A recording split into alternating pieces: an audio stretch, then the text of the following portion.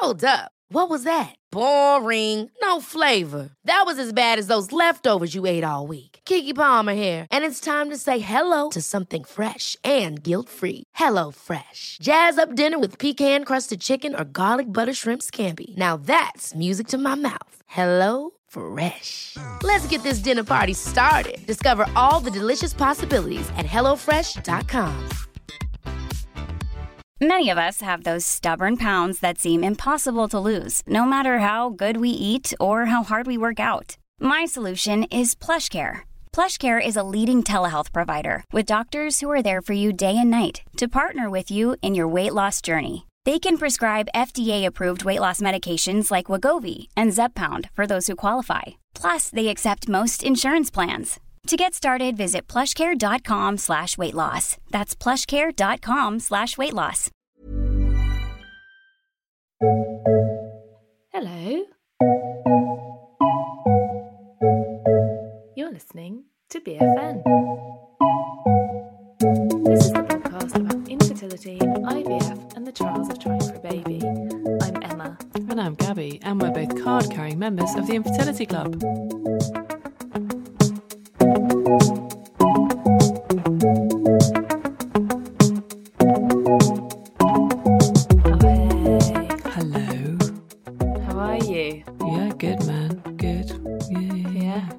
Stressful day, mate. I have had a bit of a stressful day, yeah. Day before holiday, isn't it? Oh, well, you know, we normally talk on a Monday night, don't we? Tonight it is Thursday, and that's because of your insistence on going on holiday. Yeah. Taking a whole long weekend off. Yeah. I know. Where are you going? Well, I'm going to Porto in Portugal. Oh my God. I'm going with my friend Sophie. Not BFN Sophie. Different Sophie. A different Sophie who works in hospitality and so has hooked us up with some like wine tasting experiences. So I'm quite excited. It's basically, it's my treat because my Mr. Gabby went to LA for over a week to a wedding in June, and so I've been nowhere all summer, and so I was like, well, I'm taking mine. Yeah, I mean, fair enough, but it upsets me that you won't be around, and it upsets me that you're going to be having a lovely time, that I'm going to have to unfollow you on Instagram so that I don't see all your smug photos. Well, I think it's your duty to look at my smug photos, mate. I'm just going to do the crying emoji at them all. Oh, yeah, go on then. Yeah. How are you? I'm okay. It's been... Do you know what? Can I tell you about a book I read this week? Please do. Right. So I've just, for work, read this book called Bully Market, which is by a woman called Jamie Fiore Higgins. She's an American. She worked at Goldman Sachs. Basically, the book is about her time working at Goldman Sachs. It's quite enraging. And, you know, last week we were talking a lot about high-powered jobs, infertility in the city. Yeah. She, like, you know, when you're just going through something, you're just reading something or you're watching TV and suddenly an infertility storyline smacks you in the face and you're like, what? So she just kind of halfway through casually talks about the IVF that she went through while she was at Goldman Sachs. Okay. But also, and I don't think this is a massive spoiler, there's a miscarriage scene in the book, which is something that she experienced, which is one of the most detailed, and you know, when I was talking to her, I used the word graphic, but I don't mean in a like appalling way, just in a like it's an incredibly detailed description of going through a miscarriage, a 12-week miscarriage, so, you know, late. And I just lost it. Like, I was in tears, but I just think it is the most incredibly brave piece of writing I've read for ages. Interesting. Yeah, it's really good. Like, you know, if you're going to be triggered by something like that, don't read that book. But if you're not, like, or if you're at all interested, I mean, I'm fascinated by what goes on behind closed doors at Goldman Sachs, so I loved it. But if you are like at all interested in that kind of thing, I really would recommend it. It's a really good book. It's called Bully Market. Okay. Is it just out? Yeah. New release. Yeah, I don't know. I actually don't know whether it's out yet. It might be coming out soon. But just check, have a look on wherever you get your books, while you're buying our book. Of course. Yes. And yeah, I thought it was extraordinary, like really extraordinary description of a miscarriage that you just, if you're reading like a memoir of pregnancy loss, you probably would expect to encounter that. But this is a book about working at a Wall Street firm, and I just, it kind of knocked me for six. So there you go. That's my recommendation of the week. Great. Thanks for that, Emma. Yeah. And she's really nice because I had a chat with her. Oh, there we go. BFFs.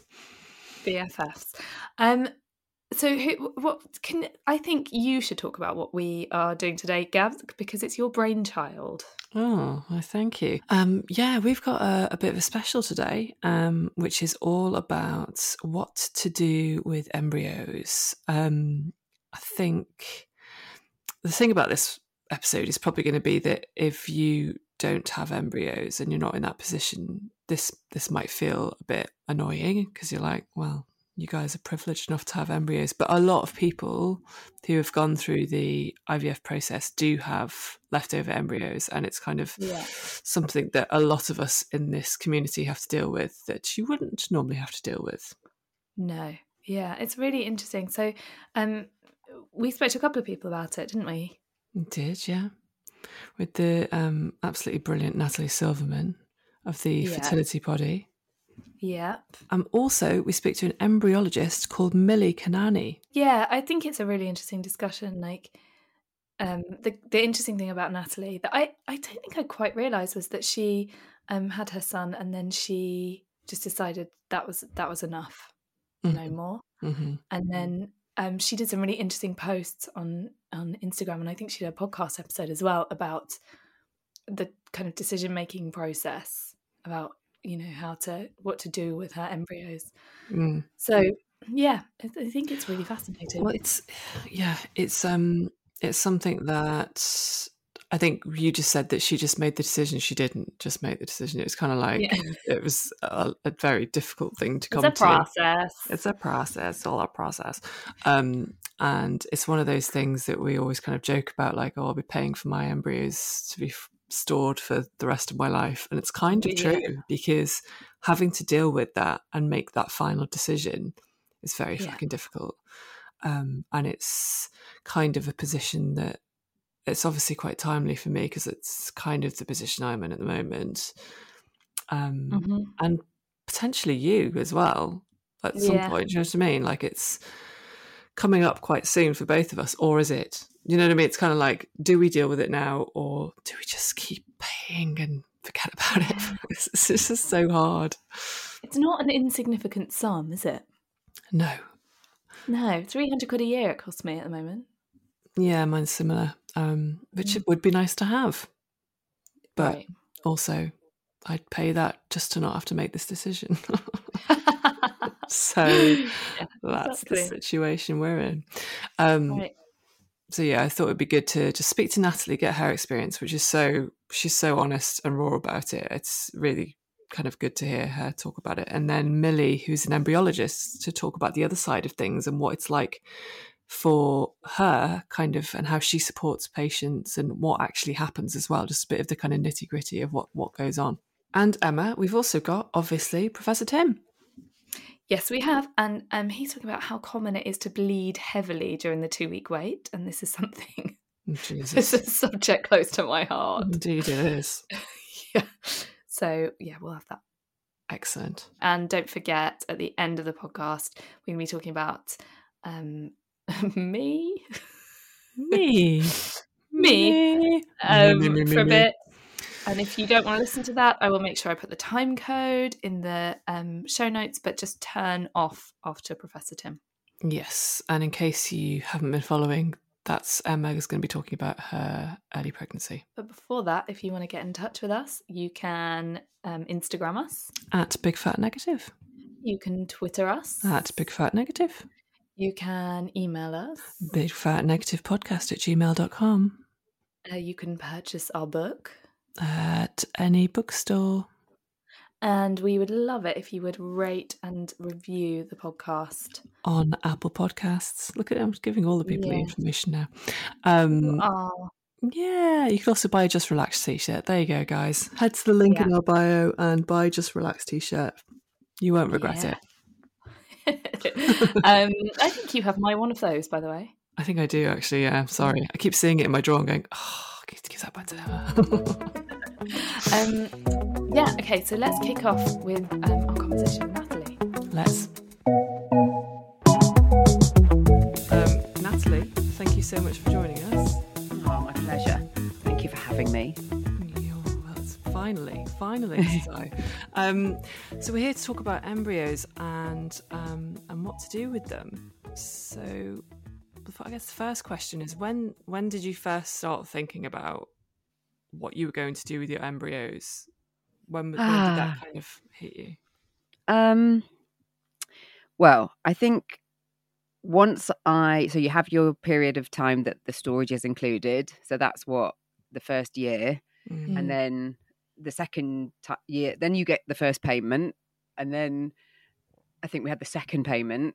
So my son is 7. So by the time he was 3 or 4, so I moved from London to Manchester when Phoenix was 2 turning 3. So between 3 and 5, I suppose we'd move to a new area, and you're dealing with getting used to being in a new area. And so just the thoughts, your headspace isn't in my headspace. Our headspace wasn't in what we're going to do about family building, but there was just so much going on that it wasn't like, in all honesty, I think the experience that we had having Phoenix, whilst my story is that we were successful first time with treatment. So whilst that treatment experience wasn't lengthy, I think the mental health impact was pretty significant.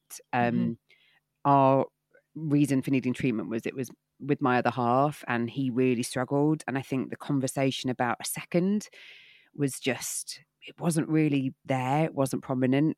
From I remember seeing on social people that had been through treatment were like, and we're talking about having another quite quickly. And that didn't really happen to me. And I didn't really feel it was something that I was going to push because of just what was going on mental health wise. And so it was more the storage letters came, we paid, we just didn't talk about it. And then I think after 2 or 3 years of paying storage, we'd paid 3 extra years. I was like, we need to talk about this. We need to talk about if and what. And basically I was like, I obviously was in this space talking about this. So it was very prominent, more so to me than my husband. Of course. And I was like, we need to make a decision. And to be really frank, we hadn't bought a house. It was a financial conversation of, look, we're in this position where we still haven't bought a house. My husband had changed careers. So he'd gone from being in one career to basically being an apprentice in a new career. So financially, we weren't in a strong position. And I started to look into how the hell I was going to get my head around it, because it seemed from his point of view, it wasn't something that he was keen to pursue further treatment. Yeah. And I then basically was like, I need to talk to someone about this. So it's a bit of a convoluted story, but I spent 18 months talking about it with having therapy about it. I started, because I'm Jewish, and I'm not massively practicing, but it's a part of my identity. And I was like, I wonder if there's something from the religious point of view that I could do in terms of a kind of blessing if I'm going to do something with these embryos, if I'm not going to use them. And it was a really quite interesting little exercise. I reached out to, there's a Jewish charity supporting people with infertility called Hannah.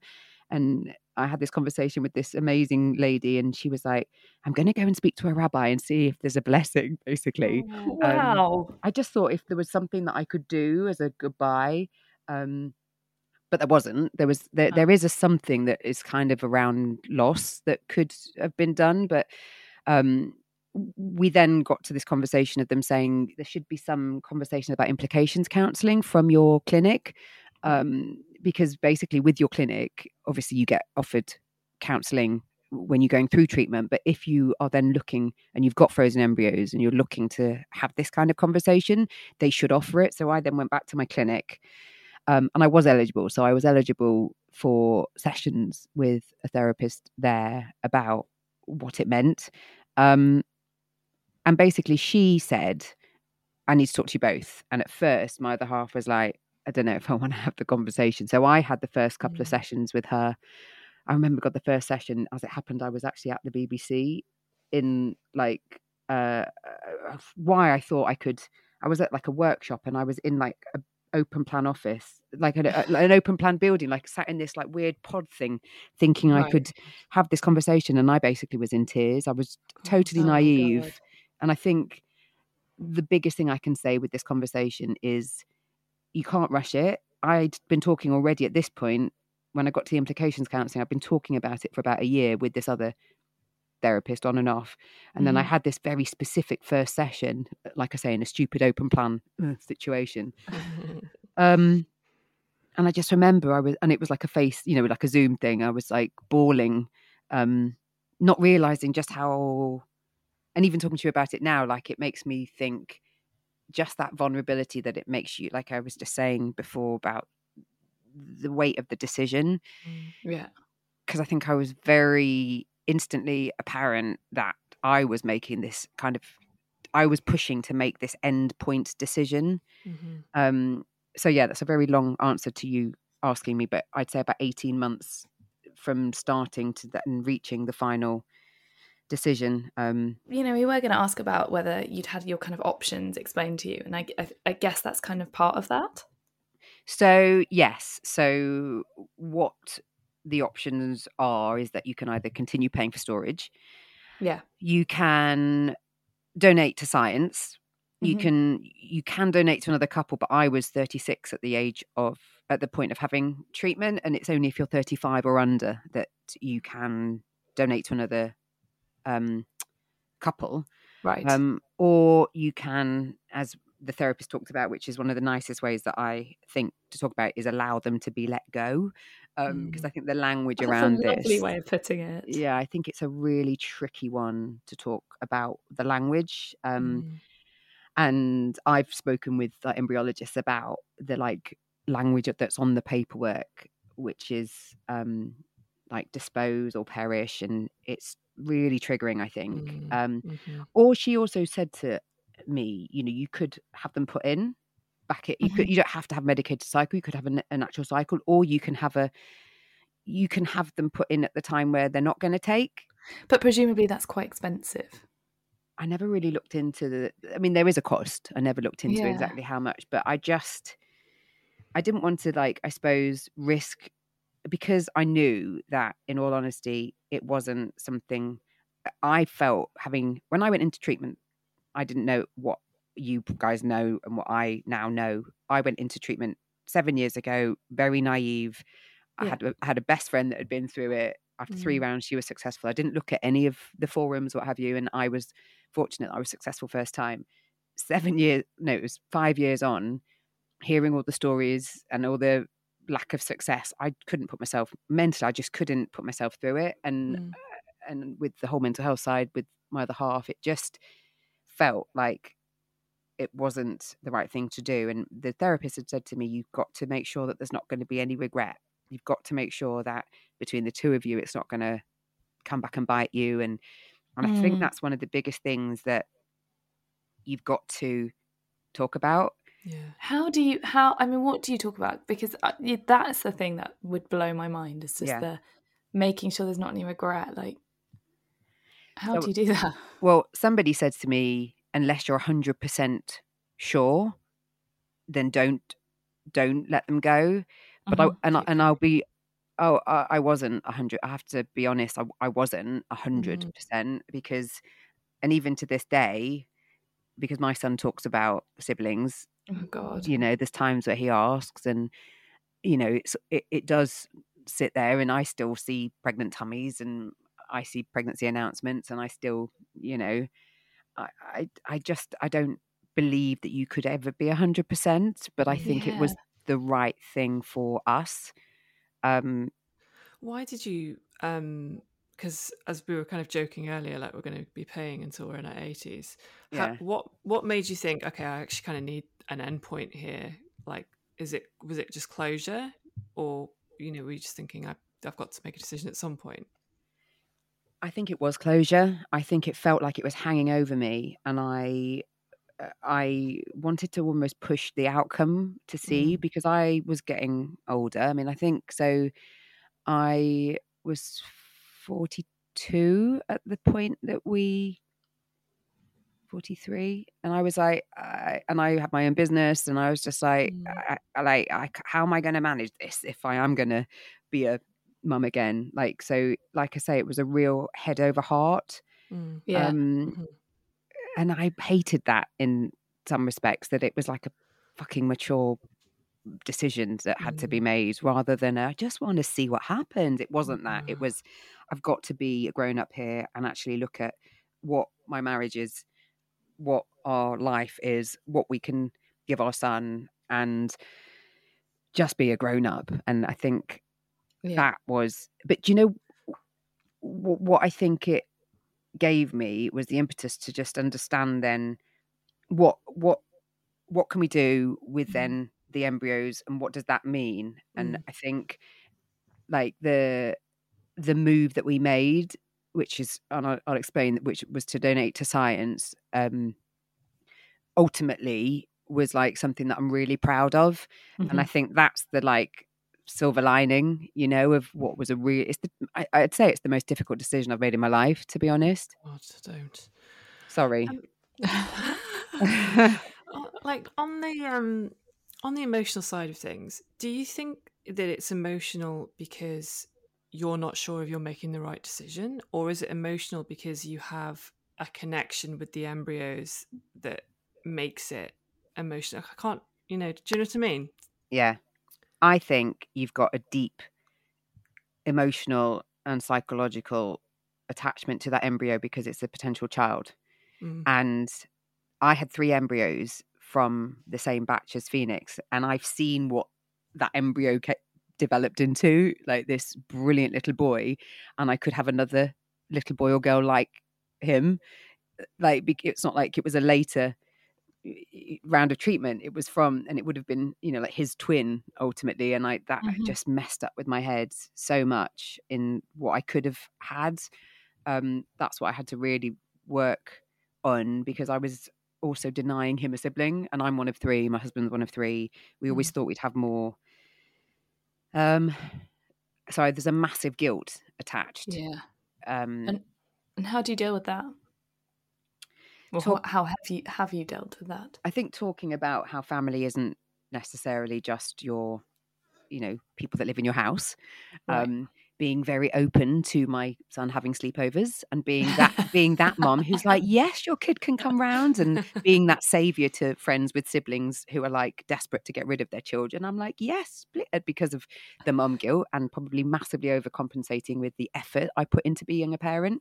I'm not saying that people that have more than one child don't put in the effort, but I think I do push myself to do all I can and to be present as much. I know what you mean, because I think often when you're kind of making this decision, one of the things that you're saying, if you're like, I'm going to have an only child, you're like, but that means I'll be able to give them so much more than I would if I had another one. And so you're kind of like, you kind of have to do that now. I have to follow through.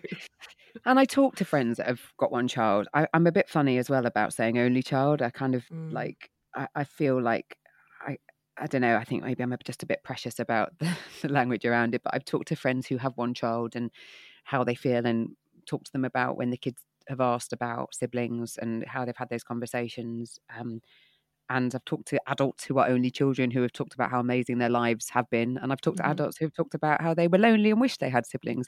I've talked to siblings who hated their siblings. So I think having that open door kind of feel about your house, I think, is something that I've made a point of. And just trying to manage the guilt and be kind to yourself, because I think the guilt is something that keeps cropping up with it. Yeah. Shall I tell you about a conversation I had with a person that I interviewed? So she's got one daughter that she had after a huge amount of IVF, she said 12 Oh rounds. my goodness. She said something like, you know, she's 18 now and we are so close, and she's just had me all the way through her life. Yeah. And isn't that wonderful? And Yeah. I was like, That's really fair special. enough. Yeah. Yeah. And I've seen that with, you know, my friends that have got one kid, like the relationships are really special. And I've seen in the same way friends that have got several and feel that they can't put the time in and they feel exhausted. And, you know, it's a hard job being a parent and running your own business and having a child. Like, I feel like my business is another child. Yeah. And I think maybe if I was employed, it would have been a different conversation as well. But there wasn't that, like, things weren't set up in my way, in my world that way. So you've got to do what's right for you. And I think I can take the time to do what I want to do with my son because I'm also my own boss. So there's all these kind of pros and cons, I think, of the situation. I mean, in your kind of discussions with other people who've gone through this, have you ever had a conversation about faith and disposing with embryos? Like, because I think there probably is a faith link for some people. Do you find that people, or have you had conversations with people who've kind of been religious and therefore not been able to get rid of their embryos? I haven't in depth. I mean, I know I've had some comments about when I've shared my experience. I've had some comments suggesting that it's the wrong thing to do because of people's personal beliefs. Right, that's nice. Yeah. And I think that is a whole other kind of conversation itself, isn't it? When we talk about a person's choice. In terms of people's beliefs, do you mean of what they think that they should do?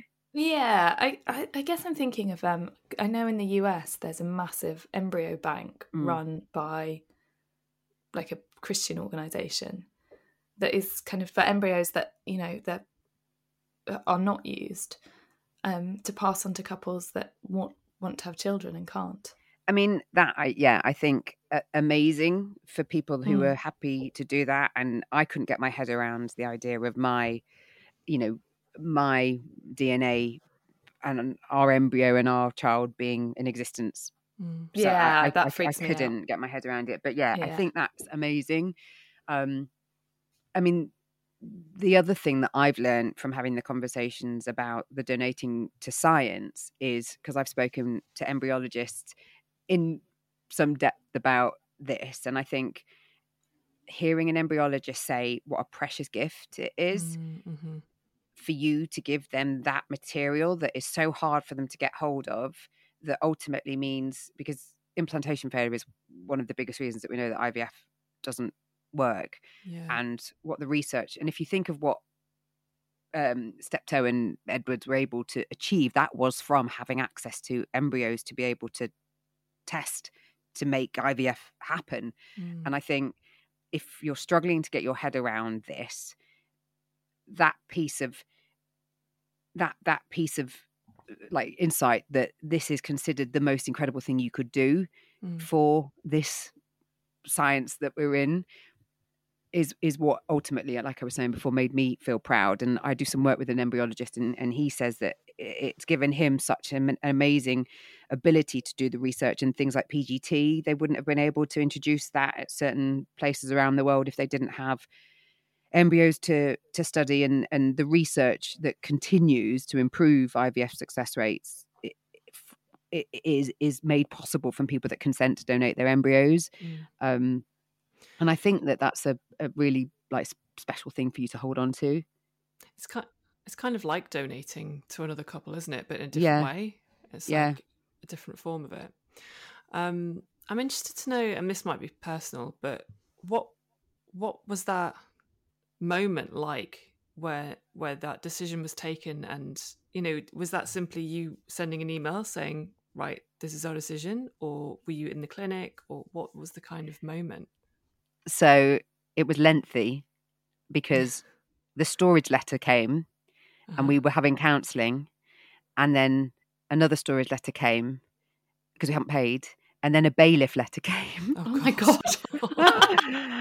Like, and I remember going back to the clinic going, and this is like where the whole process of the system, the reality of that this is a financial transaction, that there is a system in place for when money is owed to something, and you're just like, oh God. So the reality of that was quite insensitive. And I remember being like, somebody needs to update my notes and stop sending me these bloody letters. Because I've had conversations with people that were like, yeah, I'm just not paying the storage. I'm just hiding. I don't know how that happens, that they've not had bailiff letters, but I'd had people that had said, I wasn't paying the storage. And ultimately, if we do decide, then we'll just have a massive bill at the point of treatment. Because when I've talked about it, people have said that they've literally put heads in the sand. They just can't deal with it. Yeah. So we had that period of difficult conversations with the clinic where I was like writing quite arsey emails to say, what the fuck? Like, I don't expect to have that kind of correspondence. And then there's a lot of consent forms that you have to fill in, which we didn't expect to, I mean, quite rightly, but there's a lot of paperwork about what's going to happen, what the process means. Are you sure? Are you both sure? Are you really sure? And then there's like another. So if you imagine the consent forms when you start your treatment, it's kind of that overwhelm of consent forms. And then it's like explaining how long they can keep the embryos for once they are doing the research, and that it's this program, and that, the embryo might just be thawed and it might not be used. It might and then you start to think, oh God, am I going to is someone going to thaw my embryo and drop it on the, it's not actually going to get used because someone doesn't do it properly. And I think you can't let yourself go down that level of, but we got the paperwork, we signed the paperwork. I then held on to it for God knows, like another month. Then I think we posted it, and I wanted to mark it.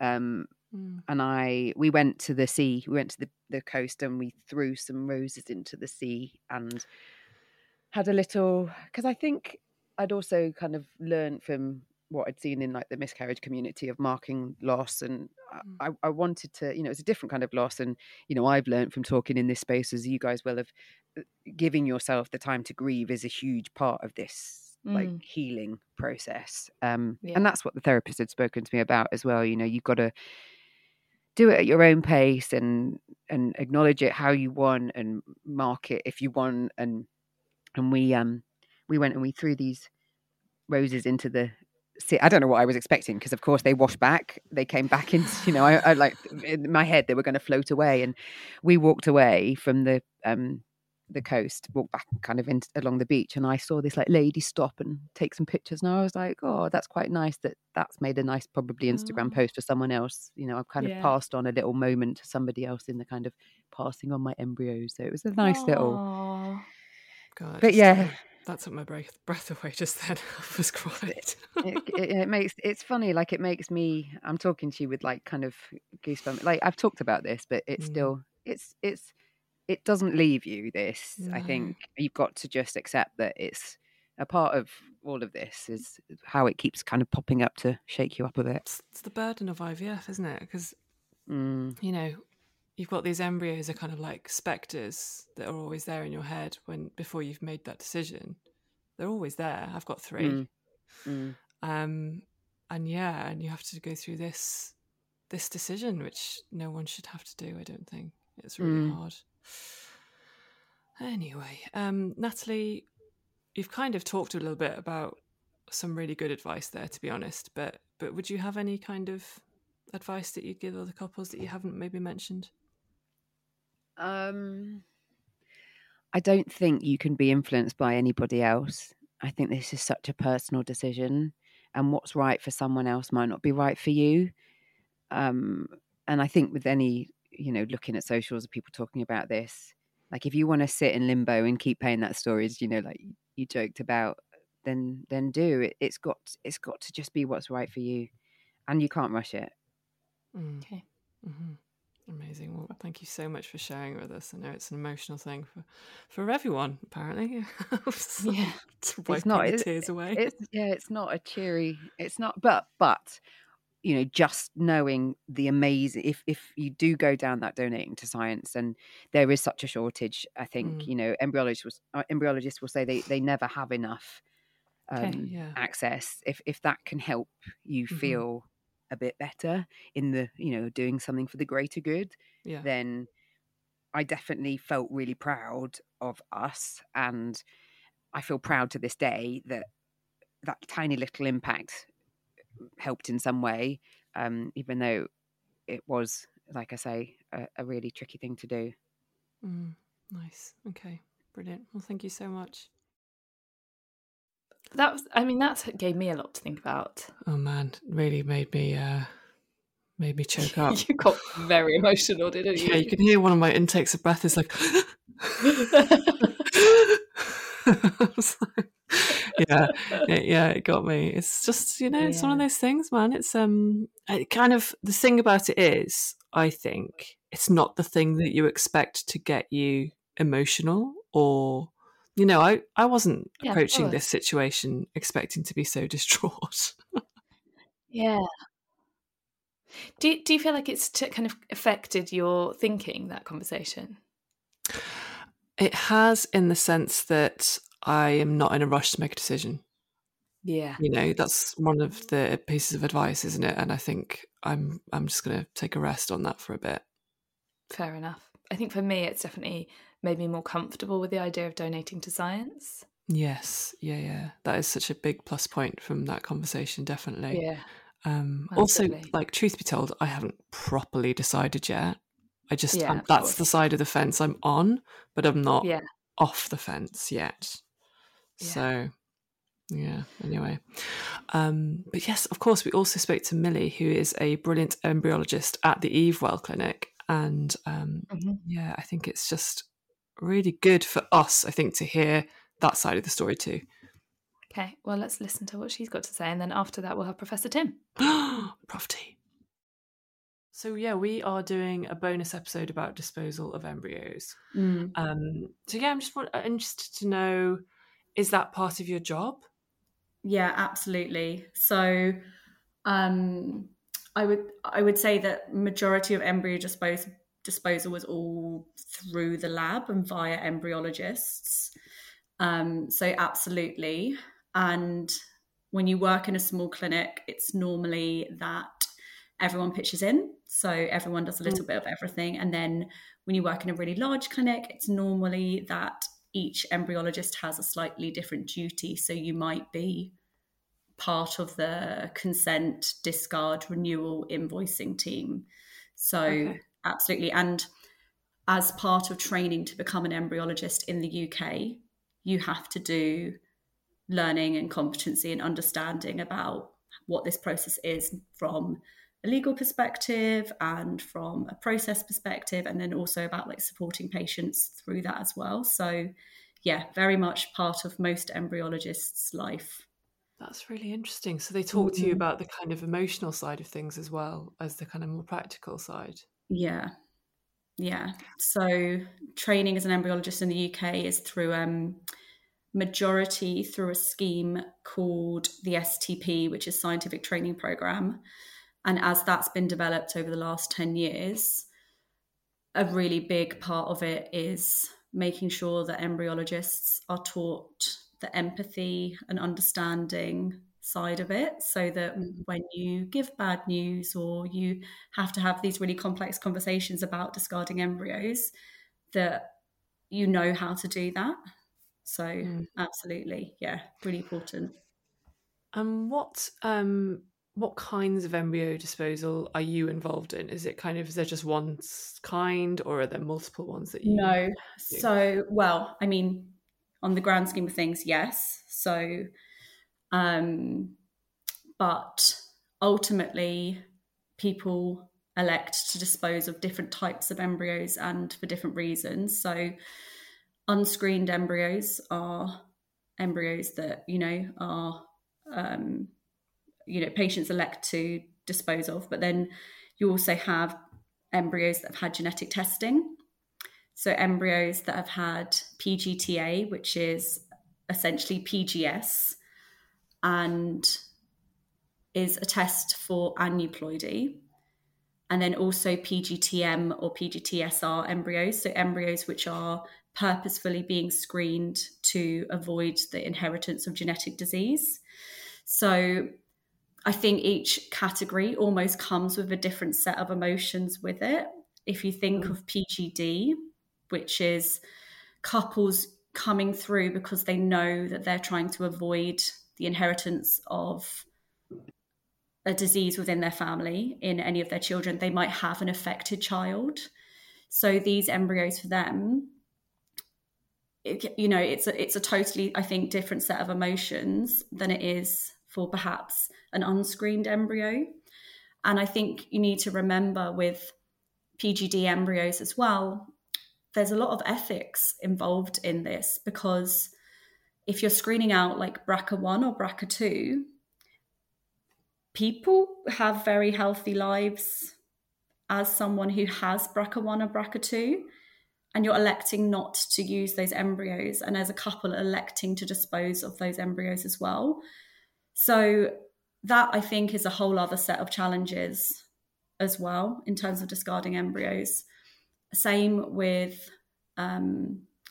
embryos that are screened as abnormal. So if they've had PGTA, there's a lot of debate at the moment about PGTA, about abnormal embryos, normal embryos, and mosaic embryos as well. So that's a whole other set of kind of discussions. And then I think there's also a whole conversation that I think people sometimes think that, if you've had a baby, then maybe it's easier to part with your embryos, that you've got what you wanted from this experience. And I think it's really naive to assume that about people. My best friend had IVF, and parting with her embryos after she had her little girl was so hard, because that cohort of embryos are in her brain in part a sibling or potential sibling to her daughter.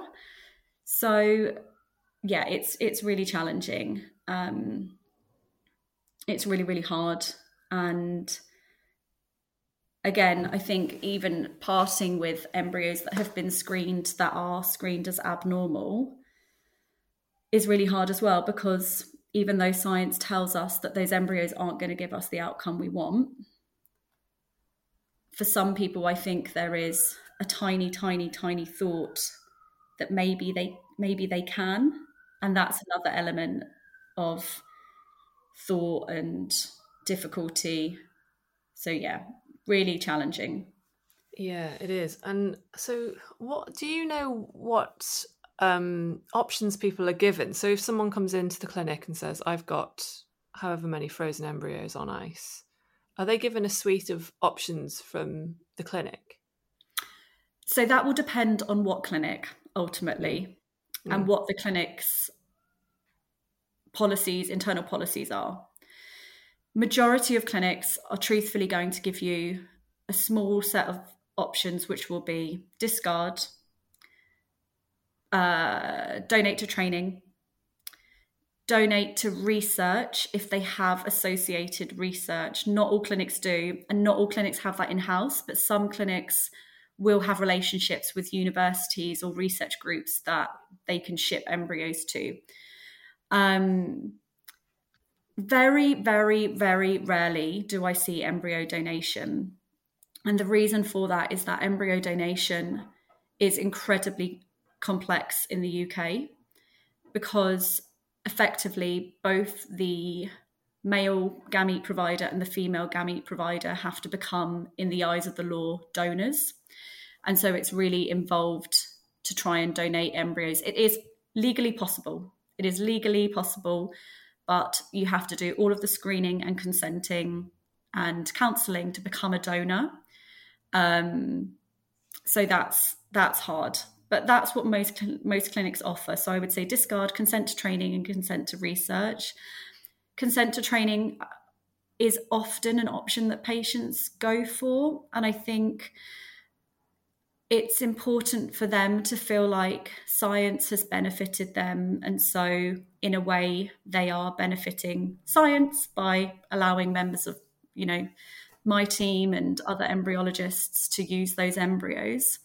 And it is really valuable for us. It is so valuable for us in terms of training. So they're the main options. Have you come across any other options? I once heard someone talking about something that she referred to as compassionate disposal. So yeah, transferring it, or is that what it's called? Compassionate transfer. Compassionate transfer. Yeah, I thought that might be it. So yeah, transferring it at a time when there's no chance it would take. Yeah, it absolutely is. So again, thawing an embryo and putting it back on a day in the cycle when the uterus isn't receptive to receiving that embryo or hasn't had any luteal support, etc. I truthfully don't know many clinics that do that or go for it. In one part, I think it could probably be viewed as a bit of a shame. On the other part, I understand from perhaps a medical, legal perspective that clinics maybe wouldn't want to offer that, if that makes sense. Mm-hmm. Clinics should only be doing procedures that are of benefit. And so I can kind of understand the logic where some clinics would say, do you know what, we just don't want to do transfers and put women through this unless it's going for a productive outcome. Yeah. Yeah. And then I think when it comes down to the kind of like disposal moment, shall I say, some clinics also will support patients with that, in that I know embryologists who have, allowed patients to be there in that moment when embryos are removed from liquid nitrogen, or have handed over the straw devices that we freeze embryos on to patients after, removing them from liquid nitrogen. So I know that there are some clinics as well that perhaps are able, because of workload, etc., and ethos, to support patients who really struggle with the thought of letting go. And how often do you talk directly to patients about this? I imagine a lot of your work is in the lab. How much of it is talking to people? Oh, all my day is talking to people. So I work at the Evewell, so we are very, very much talking to patients. Every patient has an embryology consultation. So I think we're not the norm. Embryologists speak to patients majority of the time, egg collection, fertilization, embryo development, etc.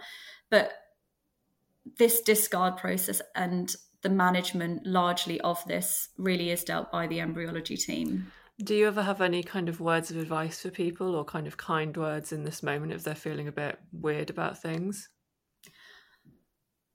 I mean, having spoken to many couples,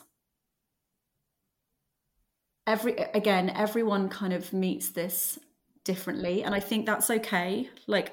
Whatever feelings you have around this is allowed. You've gone through so much to get to this point. You've worked so hard to get here.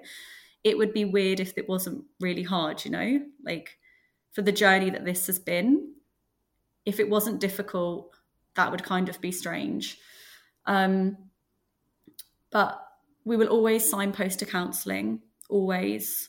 I think all clinics should offer patients time and, support, whether that's with nursing discussion, or if they need to see a clinician to speak to someone, or if they just need, half an hour on the phone to talk it through of what it means. But signposting to counselling services is really big.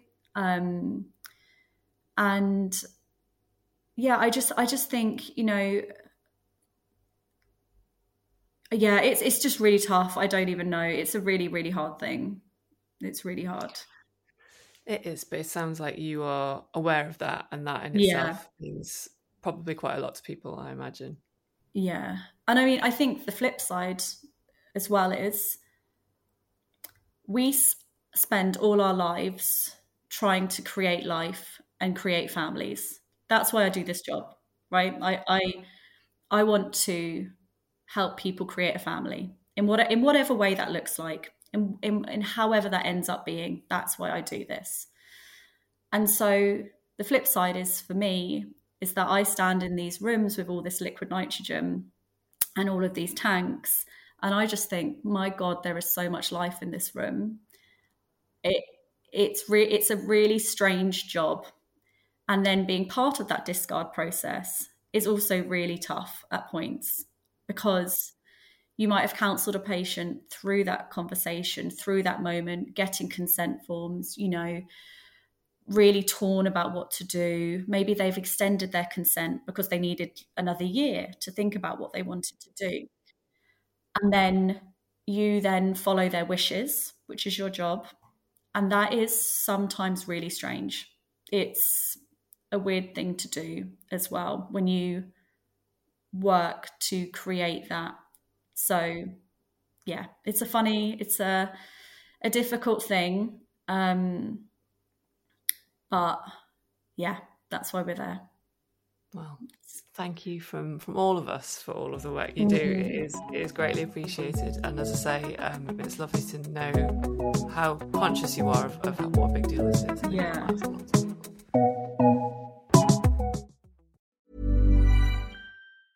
Hey, I'm Ryan Reynolds. Recently, I asked Mint Mobile's legal team if big wireless companies are allowed to raise prices due to inflation. They said yes. And then when I asked if raising prices technically violates those onerous 2-year contracts, they said, "What the f*** are you talking about, you insane Hollywood ass?"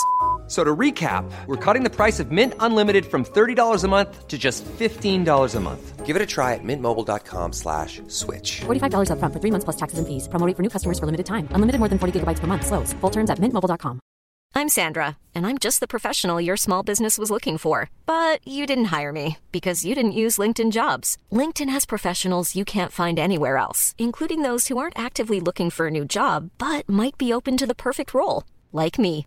In a given month, over 70% of LinkedIn users don't visit other leading job sites. So if you're not looking on LinkedIn, you'll miss out on great candidates like Sandra. Start hiring professionals like a professional. Post your free job on linkedin.com/people today.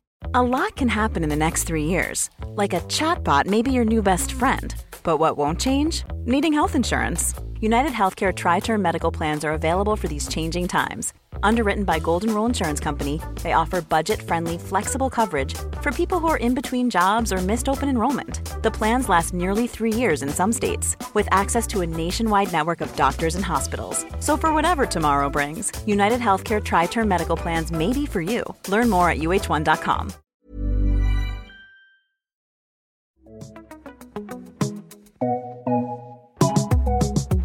Now it's time for IVF. What the F? What the F? Oh, Professor Tim. So we are talking about how common it is to bleed heavily during a 2-week wait. Interesting.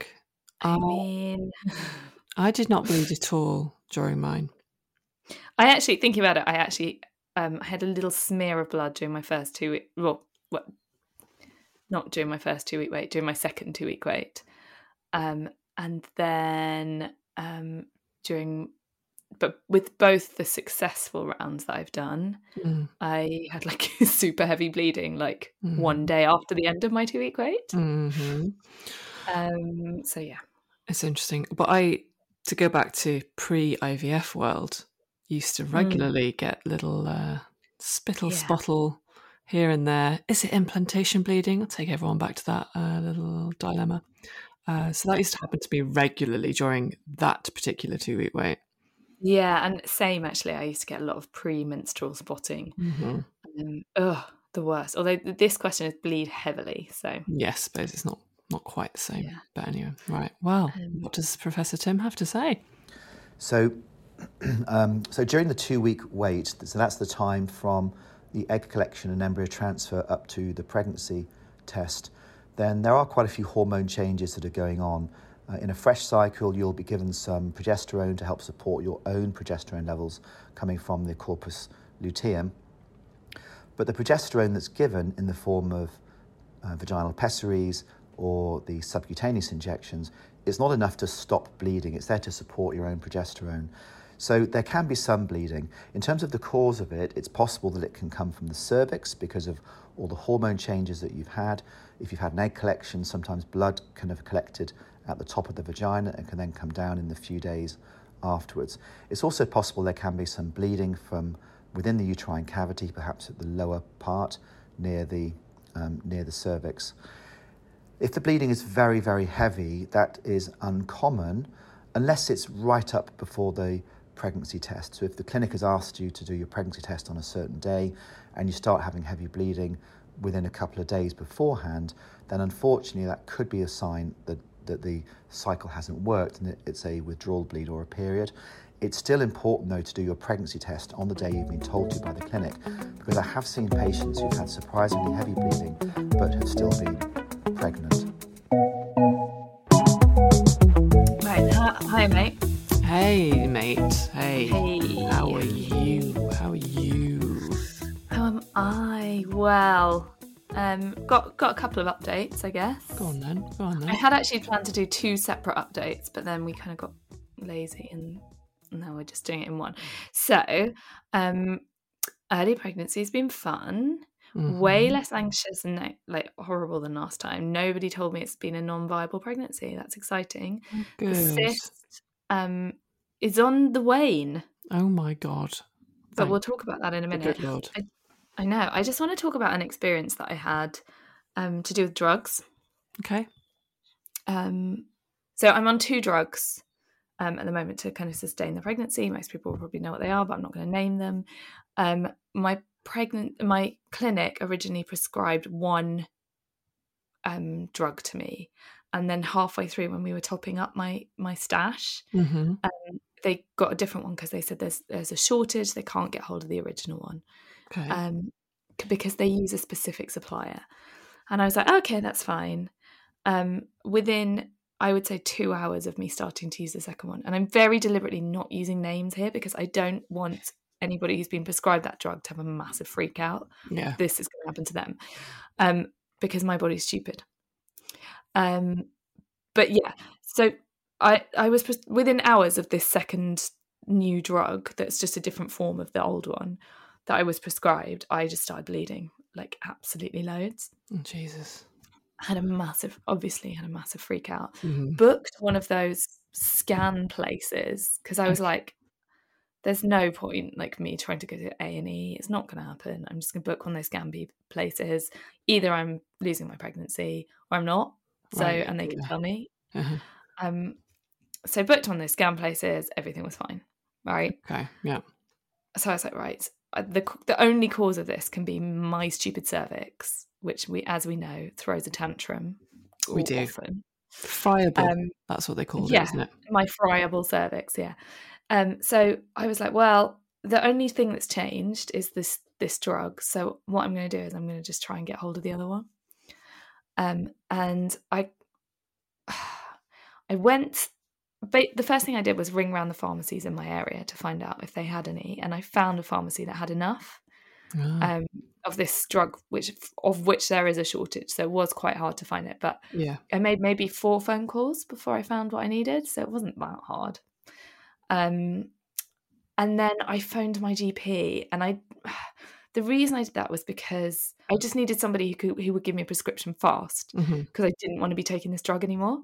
And I felt like my GP is connected into the pharmacies in the area. She could email the prescription straight to the pharmacy. I wouldn't have any kind of shit having to argue with them.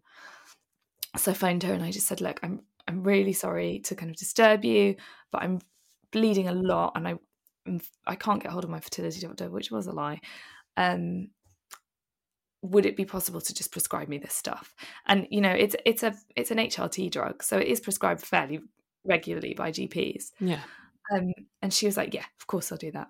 So she literally wrote a prescription, emailed it to the pharmacy, and I was there within 20 minutes with the original drug. Amazing. And the whole thing, 6 weeks supply, cost me £9, as opposed to £200 for the other one. Oh my God. Right? How bizarre. I know, it's mental. So I just wanted to kind of make the point that if you're prescribed something and you're not that comfortable with it, or you're used to something else, like there is an avenue to just go back to the old one. Like it's not that hard. Like I don't live in central London. I'm not in a place with like ample supplies of weird drugs. Like I did manage to get hold of it, so I just it's worth a try. Yeah, I think it is. And if you can go around different places, and I think if you're doing stims, it might be slightly different because it's not like an HRT drug, so it's not like a commonly available drug. Yeah. But this one was, it was easy to get hold of. It wasn't hard at all. It's just that my particular clinic's particular supplier that they work with didn't have any available. Right, okay. Well, that's good. That's really interesting. Well done. Thanks, mate. I just wanted to make that public service announcement. What else has been happening? Yeah. So I went for my 7-week scan. John didn't come because even though I'd put it in the diary, he booked a job. So oh dear. Cool. Oh dear. Yeah. Got quite annoyed about that. Yeah. Had a fight. Mm-hmm. But yeah, he didn't come. But like everything was fine. Thank God. And it was, I feel like it's funny because my last 7-week scan, I was my clinic quite often runs late, and by the time I'd been waiting 15 minutes, I was literally pacing up and down the waiting room. I remember it. Mm-hmm. And this time of course I had a bit of anxiety, like we always do, but I was not pacing. Yeah. And when I saw the heartbeat, it was, I wasn't that rush of emotion. It was just relief, which was good. And I guess it's maybe because I'd seen a heartbeat when I went for the scan, for the original scan, because I was bleeding. So I kind of, I knew something was there, but a lot can change in a week and one day. Unfortunately, yeah, it's so true. So that's great news, mate. Well done. Congratulations. The craziest thing is that it's 12 millimeters in size, this embryo, and you can already hear a heartbeat. Wow. She listened to heartbeat. I almost don't believe that it was the baby's heartbeat and that it was my heartbeat. She just picked it up by mistake. How can that heartbeat be loud enough? Bizarre. It's bizarre. Anyway. Yeah. Well, this is very good. Yeah, it's all good. We're all good. So I think probably this will be the last time we talk about this, right? Yeah, I think so. I think I don't think there's a need to carry on. No, unless something very exciting happens. Yeah, or very horrible. But I think, from now on it's fairly straightforward, and you've heard it all before if you listen to this second series. Yeah. Okay. I love the way I just said it, straightforward. Oh dear God. Yeah. Well, I think, we all hope not to hear from you again, because that, I suppose, no news from here on is good news. Absolutely. And how are you, mate? I am good. I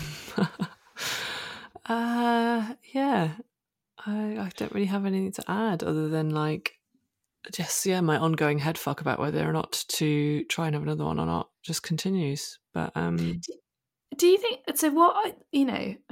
We're talking just after we've had that Natalie interview. One thing that kind of hit me a little bit was that it's, she does the same as us. She talks to people about this stuff constantly. And it did feel like one thing that had put her off trying again was the fact that it had been very straightforward for her, relatively straightforward, but B, she was so aware of all the things that could go wrong.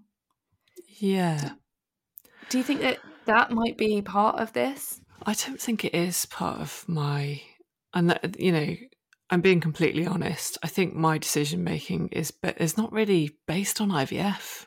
It's not. Okay. It's kind of based on having another child or not having another child, and my kind of experience of being an only child myself, not having any support around me here. I don't have any grandparents around us. It's maybe some of it sometimes touches on financial. I don't know. It's not. It's kind of a hard one to untangle. but I just have come to the conclusion that perhaps it'd be best for all of us if this was this was it. I think they're all good reasons.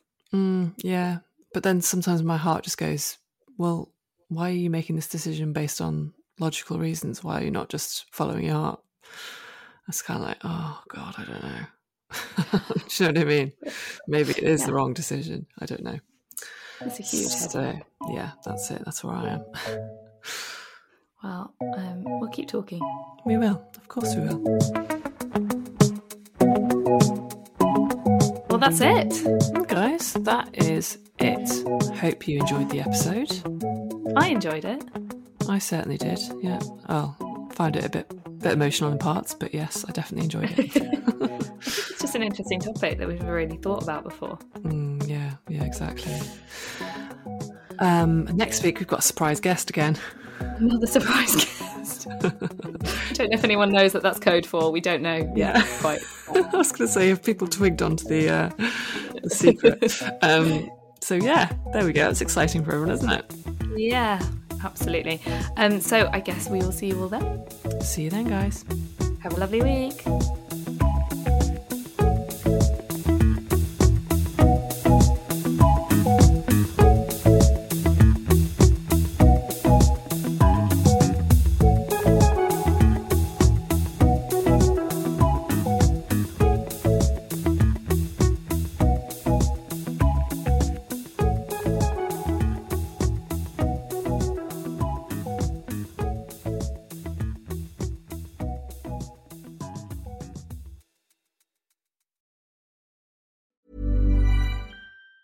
Ever catch yourself eating the same flavorless dinner 3 days in a row?